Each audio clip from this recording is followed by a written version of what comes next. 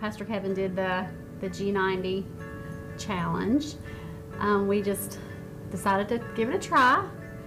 We're really nervous about it at first. And I thought, okay, we're just gonna try this, see how it goes. And we just decided he had kind of emphasized making sure that the first, part of our money every month was taken out, and that we were not pushing it to the back burner. That's what we typically would do. Would wait and see what was left over, and then we'd say, oh, well, we could give this or might give that.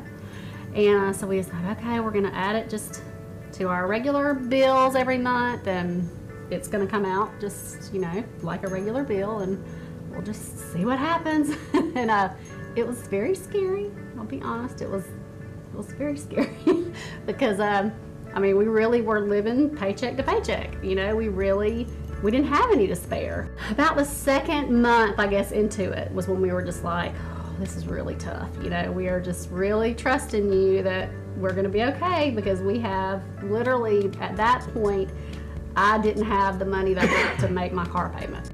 Honestly, the next day, following day at work, I'm a dental hygienist. I was back with a patient, and the girl from up front came and said, "Yeah, Shelly, somebody's here to see you." And so I said, okay. So I got up, and it was my aunt.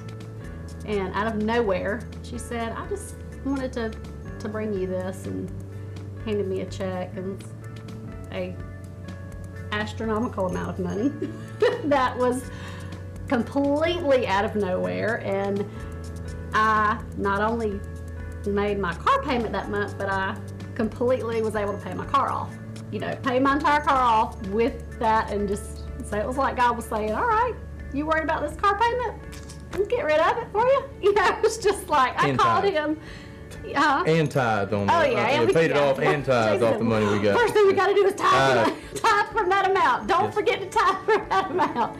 Ever since then, it just hasn't been a question. We just, it's such a trust thing that's really, you just have to trust. There's just never been a time when we haven't had what we needed, plus some.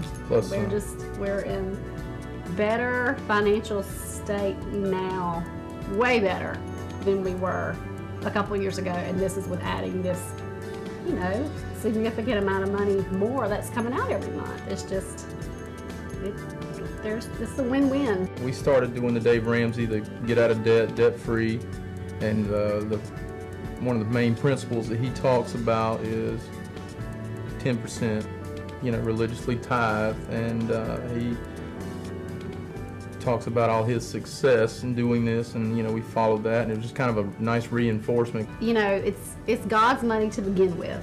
It's not ours, it's His, that He's allowed us to have. And when He sees that He can trust us, with what we'll do with that money, it's just, okay, I've seen that you've done what I've told you to with this amount, then maybe we'll try a little bit more, but I just really think that, you have to show Him that you're going to do what He says to do with it, and He's going to bless you. There's no way around it. Just what we have given, we have gotten back tenfold. All right, good morning. Thank you so much for being here. And if you're watching us online right now, thank you for being here. If you're in our overflow room, we welcome you as well. As you can see today, we are starting a new series called Plastic Pork Chops.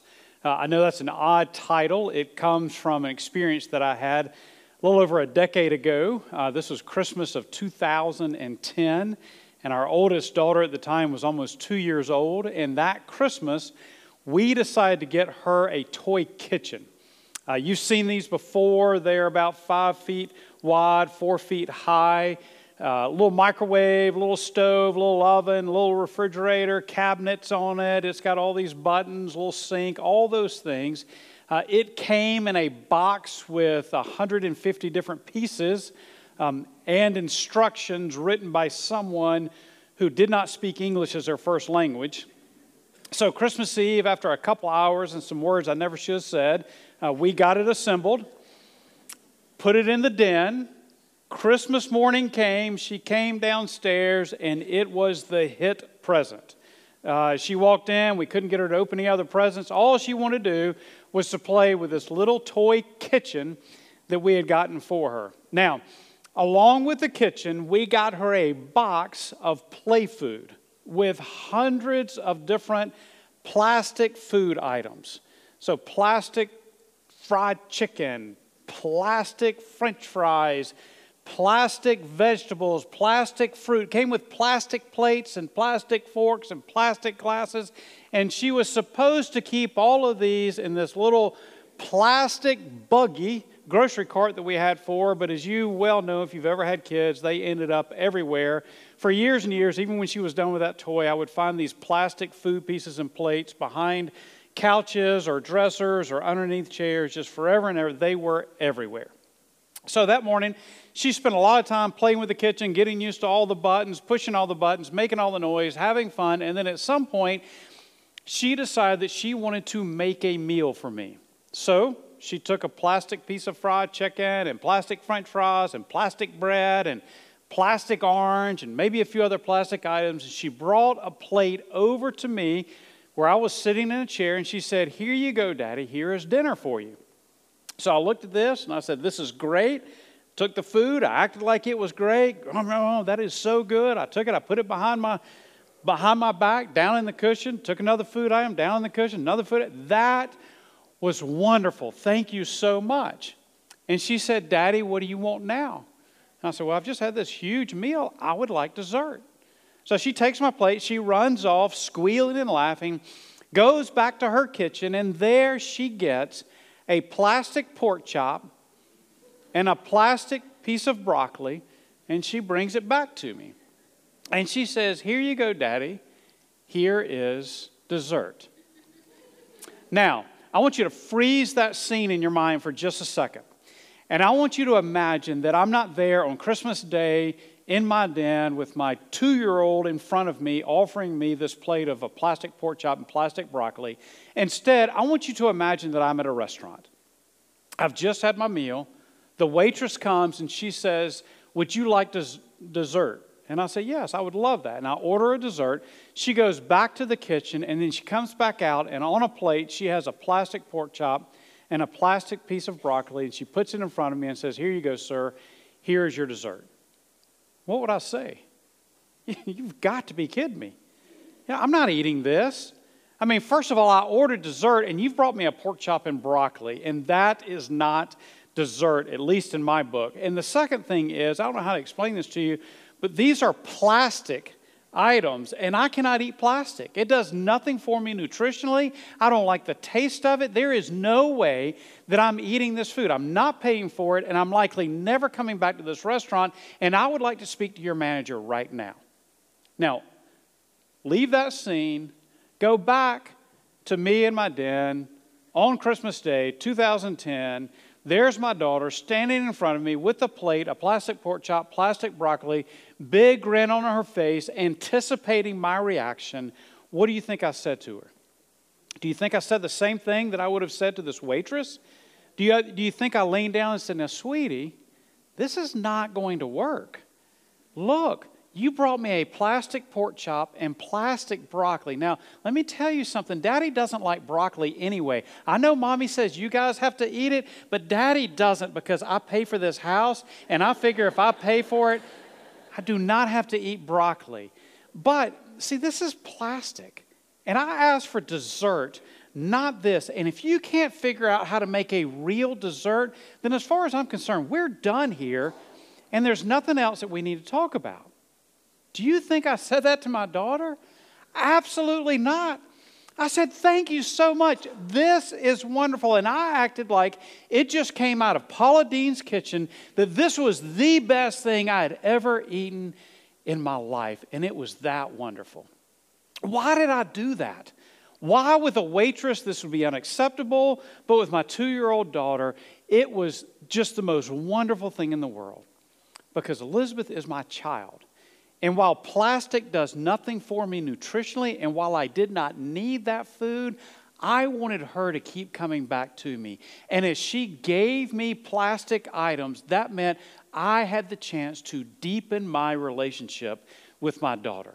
And I cared nothing for the plastic food, but I care everything about her heart.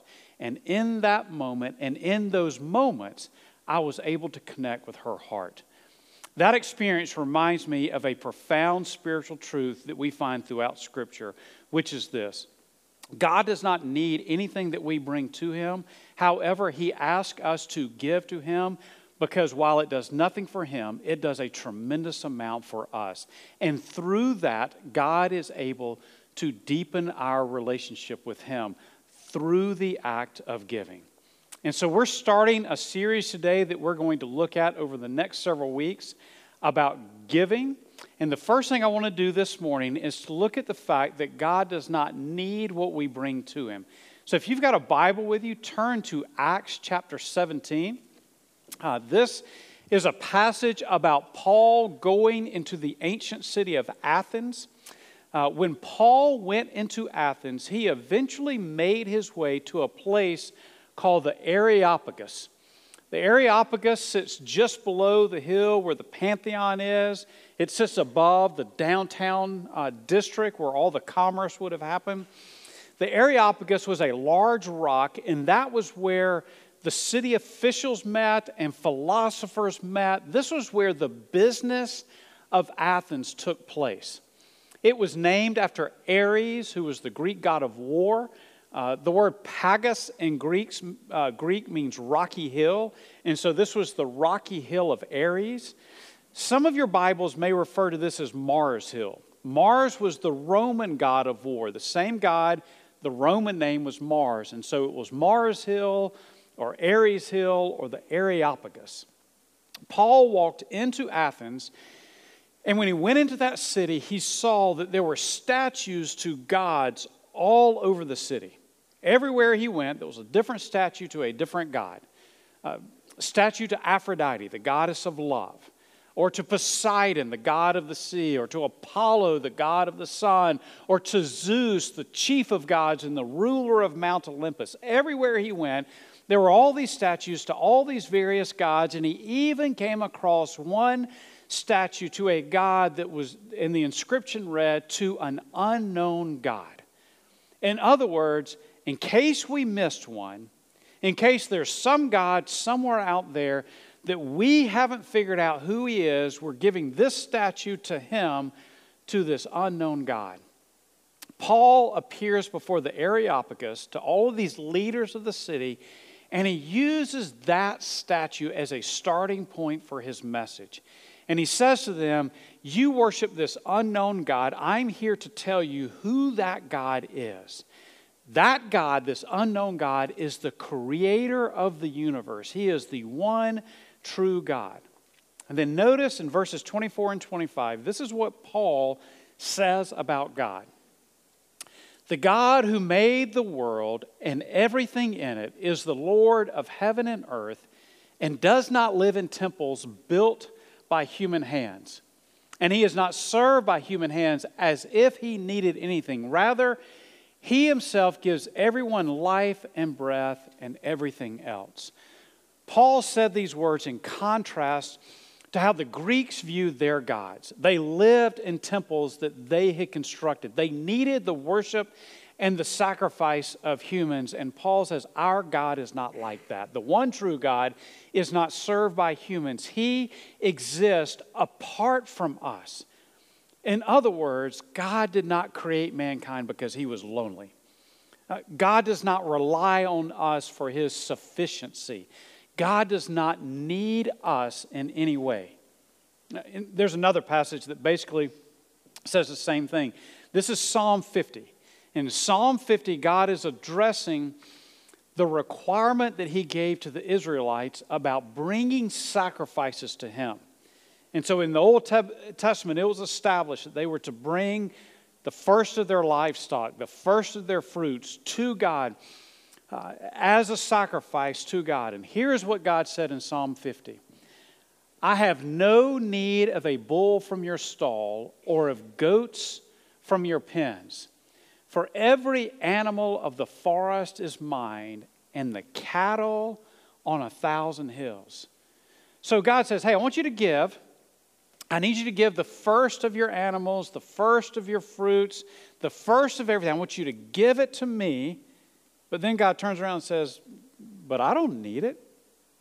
I own everything. Everything is mine. The cattle on 1,000 hills is mine. I mean, we would say today the vaults in 1,000 banks are all mine. I own it all the gold, all the money, everything that you see, I own it. I do not need anything that you bring to me any more than Christmas of 2010. I needed for my existence a plastic pork chop.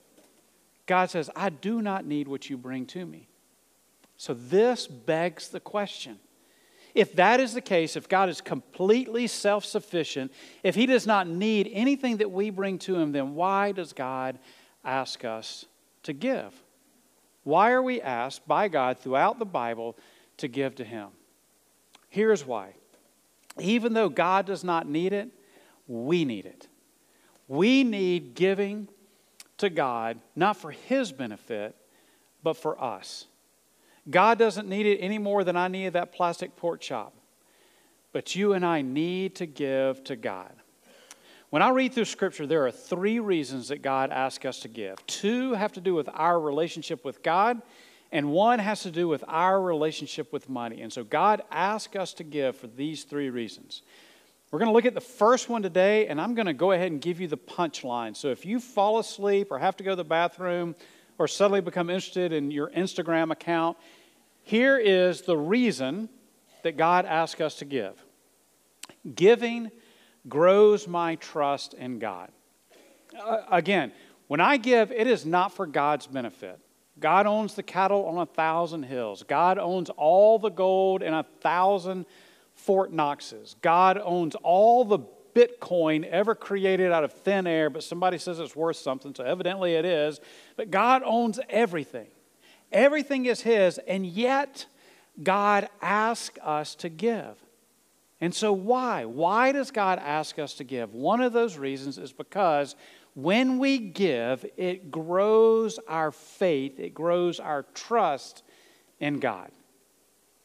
Well, look at a passage that illustrates this. This is found in the Old Testament book of Malachi. If you've got a Bible, Malachi is the last book of your Old Testament. So go to Matthew and then back up 1 book, and you'll find the book of Malachi. Malachi was written about 400 years before Christ came. And it was written during a time that Israel had drifted away from God. Israel at this point was following God, but only in a superficial kind of way. They had really turned their back on God, and they were worshiping other gods while still sort of going through the religious motions of worshiping God. And so God, during this time, raised up this prophet named Malachi. And through the words of Malachi, he condemned the nation of Israel for their practices. And when you read this book, it's very short, it's only 4 chapters. When you read it, you find that it's in this question and answer format. So God would make a statement. The Israelites would question this statement or this claim of God, and then God would give proof that what He had said was true. And so it starts off by God saying, I have loved you. To the Israelites, I have loved you. And then the Israelites, because of their arrogance, because they had moved so far away from God, they then turn and they question God and they say, how? How have you loved us? In other words, God, you've made this statement, but we don't see it. What have you done for us lately, God? You say you've loved us. How have you loved us? And then God gives His answer, proving how He had loved the nation of Israel. In the next chapter, God says, you have defiled my altar. And just as arrogantly, they turn and they question God and they say, how? How have we defiled your altar? You've got some explaining to do, God. We don't see it. Show us the proof. How have we defiled your altar? And then God gives explanation and show them how they had defiled His altar. When you get to chapter 3, God does the same thing, but it's in regards to this thing we call the tithe and how they were not giving to God. So chapter 3, here's what we read. Will a man rob God?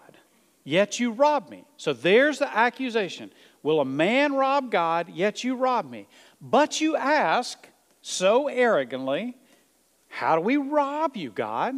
You say we've robbed you. We've not stolen anything from you. How have we robbed you? Here's God's answer. In tithes and offerings, you are under a curse, the whole nation of you, because you are robbing me. Bring the whole tithe into the storehouse, that there may be food in my house. Now, if you're new to church, that word tithe simply means tenth. And it was something God established early in the nation of Israel. God said, I am giving you everything that you have comes from me. I'm giving you everything. And what I want you to do in return is to give a tenth of what I've given you back to me. To remind you that everything I have, everything that you have, comes from me. You can keep it all. You can use every bit of it except that tenth. You give it to me, and the 90% you keep and you use as you see fit. And so he says to the nation of Israel, look, you're robbing me. Well, how are we robbing you? We had a deal. Everything that you have comes from me, and yet you're not living up to your end of the bargain. You're holding back your tithes. So, Israel wasn't giving their tithes, and God says, look, you're robbing me, but not just that, they were robbing themselves as well. Look at what God said next. Test me in this, says the Lord Almighty, or you could translate that, trust me in this, and see if I will not throw open the floodgates of heaven and pour out so much blessing that you will not have enough room for it. I will prevent pests from devouring your crops, and the vines in your fields will not cast their fruit, says the Lord Almighty. Then all the nations will call you blessed, for yours will be a delightful land, says the Lord Almighty. So get how God has framed his argument. He says, the first problem is you have robbed me. You have kept back from me what is rightfully mine. You have stolen from me that part of what I've given to you that I have asked back. And so you're holding back from me, you're robbing me, but it's more than that. It's not just that you're robbing me, you're robbing yourselves as well. In other words, you have said this.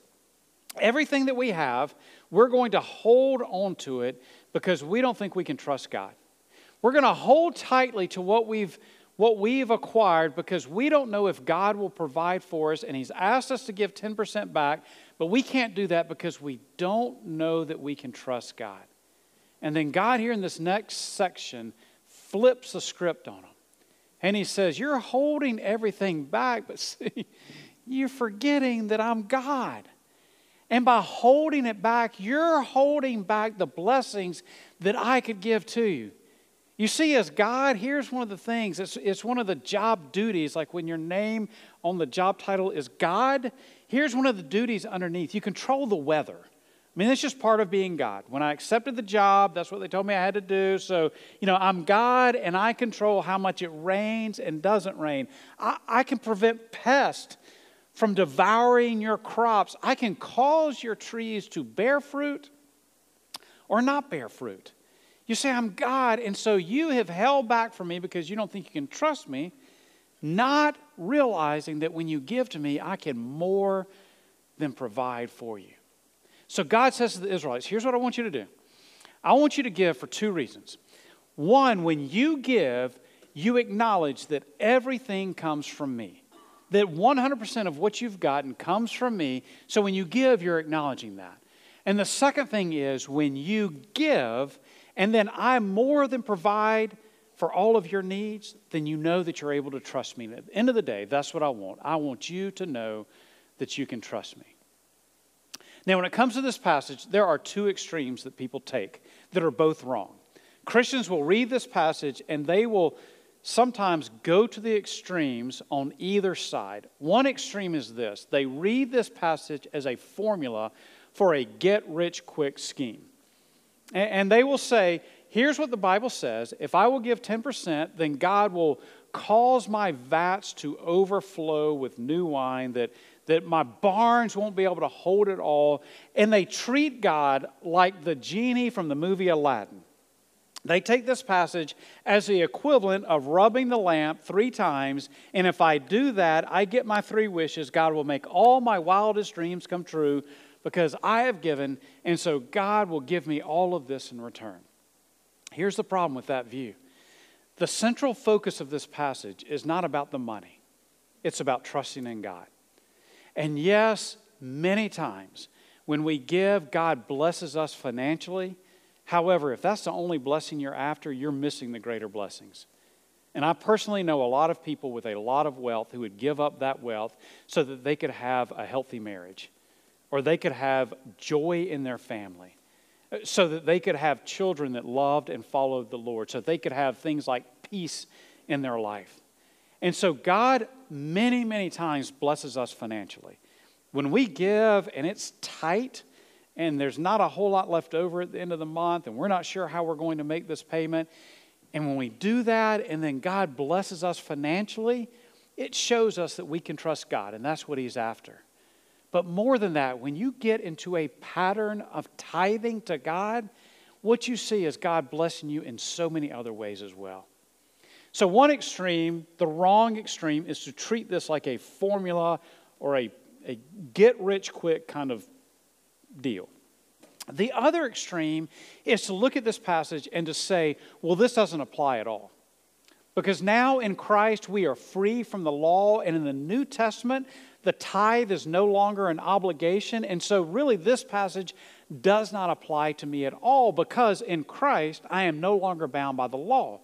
Now technically that is exactly right. If you're a follower of Christ, there's no law here telling you that you have to tithe. If you're a follower of Christ, you're not under the obligation of the law. However, the principle still applies. God still desires our trust. God still wants us to give because the relationship that we have with Him grows as we give. When you read the New Testament, here's what you discover. The language changes from this idea of a tithe that is an obligation or like a tax, and it changes from that to a privilege or a joy. It's no longer, well, gosh, I've got to do this. I've got to do this thing because God's going to be mad at me and He's going to be angry, and I've got to do this because if I don't, then God's going to smite me from His throne. It's no longer that way. Now it's, I get to do this. And it's a joy and a privilege to be a part of what God is doing. Let me point you to one passage that illustrates this. This is from 2 Corinthians chapter 9. These are the words of Paul. Here's what Paul wrote. Remember this, whoever sows sparingly will also reap sparingly, and whoever sows generously will also reap generously.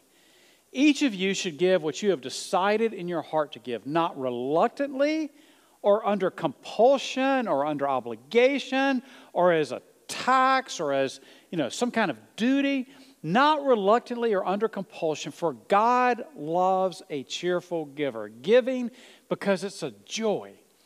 And God is able to bless you abundantly, so that in all things, at all times, having all that you need, you will abound in every good work. God here changes the way that we view it. And it's no longer this obligation, it's no longer a tax, it's I get to do this, and as I do this, my trust in God grows, and God pours out His blessings on my life in so many ways. Again, the reason that God asks us to give is because when we do so, we are acknowledging that everything that we have comes from Him. This was easy in an agrarian society to understand. I mean, they depended upon God for the rain. And they depended upon God to keep pests from devouring their crops. They very well understood this truth.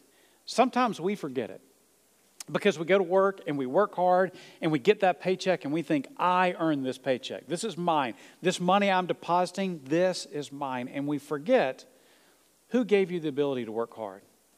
You say, well, I'm really smart and I got the degrees. And because of these degrees, I got this good job, and that's why I'm able to bill so much per hour because of this degree. Who gave you that intellectual capacity? Who put you in the position in life to get that job? How were you born in the United States of America? What did you do to choose your parents? Everything that you have, everything that I've been given comes from God. And so when we give, we're acknowledging that fact. God, I'm giving you this, and I remember that 100% of what I have comes from you. I'm giving you 10%, and I'm using the other 90%, but it's all yours. And the second reason God asks us to give is because when we do, and then God provides, it grows our trust in Him. And at the end of the day, that's what God wants. And I will say, especially for men, this is so key in our trust in God growing. If we can trust God with our money, everything else in life just seems to fall like dominoes. Because money is such a big thing and it has such a hold on our lives. If we can say, God, I trust you with my finances, then it's easy in our marriage and with our kids, and our job, and every other area in life to say, God, I trust you here as well. It just bleeds over into those other areas. Now, many of you in this room, what I've talked about this morning, you know it. In fact, you know it well, and you have practiced it for decades. And you have seen in your life how you can never outgive God, and everything that you've given to God, you have gotten it back so much more than you ever gave. You understand this principle very well. But there may be some of you, and you don't. Either you just didn't know, you really weren't sure about all of this. Maybe you're new to the faith and you've never heard this taught before. Or maybe it's one of those areas where you're just scared to take that step of faith. And you know and you understand and you've read the passages and you've heard it preached on, but you've just said, hey, in my situation, with what we've got going on right now, we just can't do it. And here's my encouragement to you. Don't miss out on what God has for you. Yeah, you're holding back and you're saving this little bit and you think that's making your life better, but you're missing out on the blessings of God. And so take that step of faith. Take that leap where you're saying, God, I am going to do exactly what Malachi said. I'm going to test you in this. And I'm going to give. And then you get to that point, watch how God will more than provide for you. And in the process, not just provide for you financially, but grow your faith as well.